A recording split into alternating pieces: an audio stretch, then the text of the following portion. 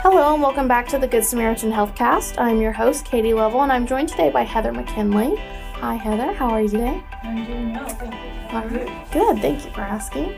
So tell me a little bit about yourself, Heather. Okay, so I grew up in Knox County. I graduated from South Knox High School, and I went to Vincennes University and then on to Purdue, and I graduated with a degree in pharmacy from Purdue University. I was a summer intern at Good Samaritan for a year before I graduated, and then I decided to take the position here. So Don Friedman hired me, and so I was here as 1 year as a student, and then I've been here 31 years as a pharmacist. So you liked it so much that you came back? I did, yeah. Okay. It was a good fit. Yeah. Are you still a diehard Purdue fan? Most of the time, yes. Okay. Fair weather friend, I guess. Yeah. So what is your official title here at the hospital? So my title right now is Pharmacy Staff Development Supervisor. I've had different roles in the past. I've been a staff pharmacist. I am board certified in critical care. So a lot of the years that I've been here, probably more than 20 years, I've really concentrated in staffing in the ICU and kind of serving as a drug information go-to person in that capacity. Okay. At the start of COVID, so in the beginning of 2020, I took the pharmacy staff development supervisor position, so I split time between the ICU and this supervisor position. Okay. So today we're going to be talking a little bit about the Drug Take Back Day that Good Samaritan is hosting. So tell me a little bit about what this is. I mean, it seems pretty obvious. Is it as telling as the title of it? It is. So this is the first time that anyone in Knox County has had a Drug Take Back Day. We are kind of modeling this after the National Drug Take Back Day, which is common in a lot of areas. But for Knox County, this would be a first. So basically, any unused, expired, unwanted medications can be brought in to our facility on April 20th from 2 to 5 p.m. We have it set up as a drive-through event, basically. So you don't even have to get out of your vehicle. We can bring the receptacles to you, drop your unwanted medications off, and we will send those back, and they will be disposed of responsibly and properly with the DEA guidelines. Whenever you say medications, does that also have room for maybe syringes for diabetics or anything like that? So the items that we can take back would be prescription medications, over-the-counter bottles and medications, creams, ointments, used patches, vitamins. Things that we would not be able to take back would be used syringes, aerosol cans, inhalers, peroxide. Tell me a little bit about the dangers of not disposing of these things correctly. So many times, if you get prescriptions filled, for whatever reason, you may not finish the prescription. If it's an antibiotic, a lot of times people don't want to take the entire 7 or 10 days worth. They just want to take until they feel better, and then they stop taking it. They want to keep the remainder until maybe another time if they think they might have a sinus infection or an ear infection in a couple months, and they want to keep that used or partial antibiotic to treat themselves again. That's really not best practice because that antibiotic may not be proper for whatever infection that you have the next time around. Yeah. So you really do need to go see your provider and get the appropriate prescription. But some of the problems that can be associated with keeping medications that have either expired or that you're not using anymore is that they can get into the wrong hands. So we don't want accidental overdoses, say with children or grandchildren, or people getting those prescriptions and taking those medications that it's not intended for. If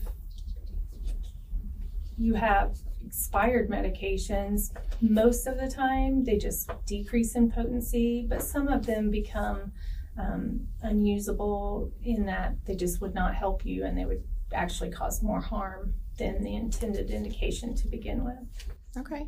Well, I've always heard that if you aren't going to use the rest of your pills, you can just flush them down the toilet. There are some medications that you can flush down the toilet, but part of this take-back program is to prevent those medications getting into our water supply, getting into our landfills, which then get into our soil.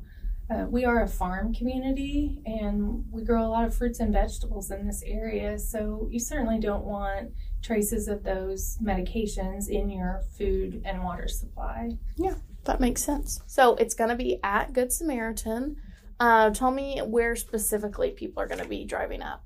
So we're using the old 6th Street entrance to the hospital. So when you come off of 6th Street and enter into the hospital parking lot, you will see the covered canopy, and there will be some signs and to direct you of the flow of traffic through there. It's April 20th from 2 to 5 p.m. under that 6th Street canopy. Do you have to register to be a part of this? You do not need to register. It's just set up as a first come, first serve basis. And like I said, if you have problems with getting out of your vehicle, or if there's any kind of weather that's not very friendly, I guess you can, we'll bring that receptacle to you, but no appointment is necessary.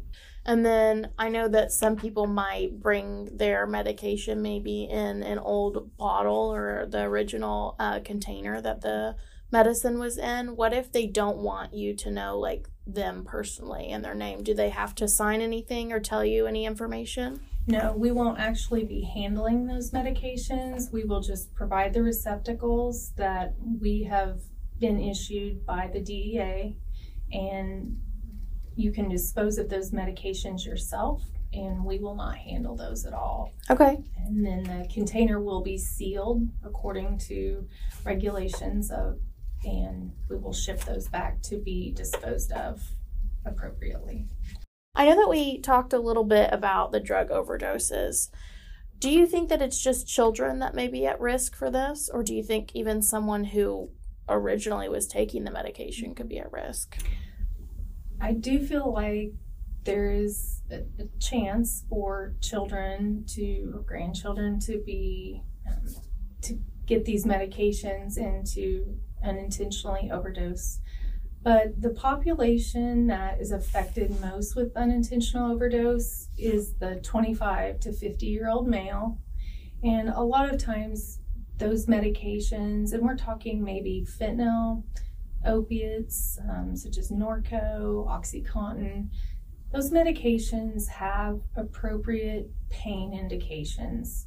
Many times people after surgeries or after some kind of injury, such as a work-related injury, are prescribed these medications with honest intentions. And they are in pain, so they do deserve to be treated for pain. The problem lies when people start taking them more often than what is prescribed, or maybe 2 tablets instead of 1.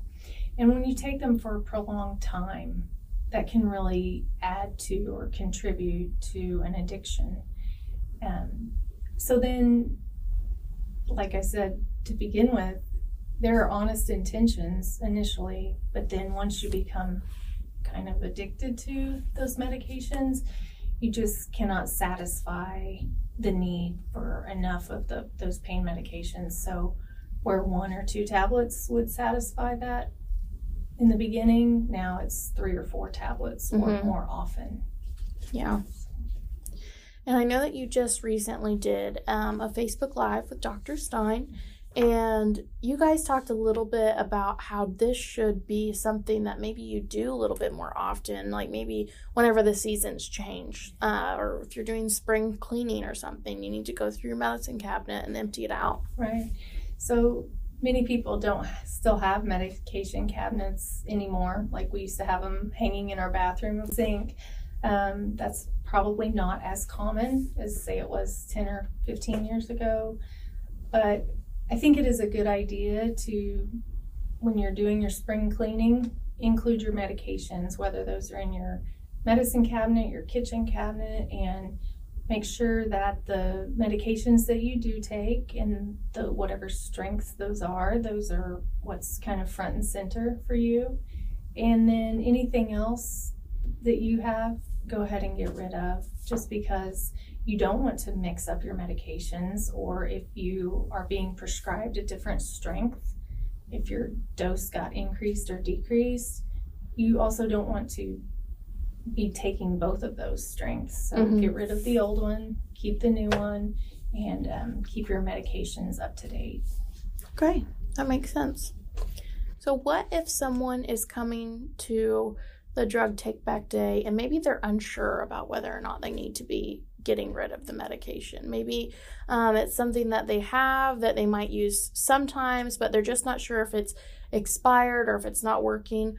Would they be able to ask you, or is that something that maybe they might be referred to their primary care doctor about? Sure, we can answer questions about medications if they have their original bottle with it, because that does have information on it that would tell what an expiration date is.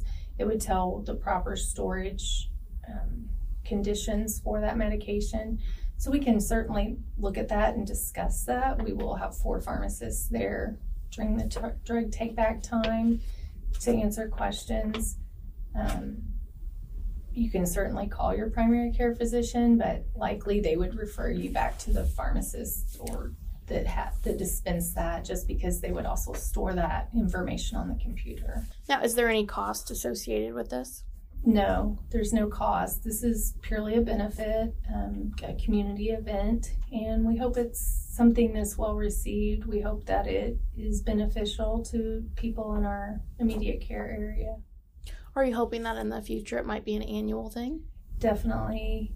Like I said before, this is the first time we've done this, and what really motivated me to look into this was several of the departmental leaders are going through seminars with Michelle Mott, and she challenged a lot of the departmental managers and supervisors to kind of step out of your comfort zone and do something original, do something that you're passionate about, to kind of help the community, help your coworkers, but then also in your field of expertise.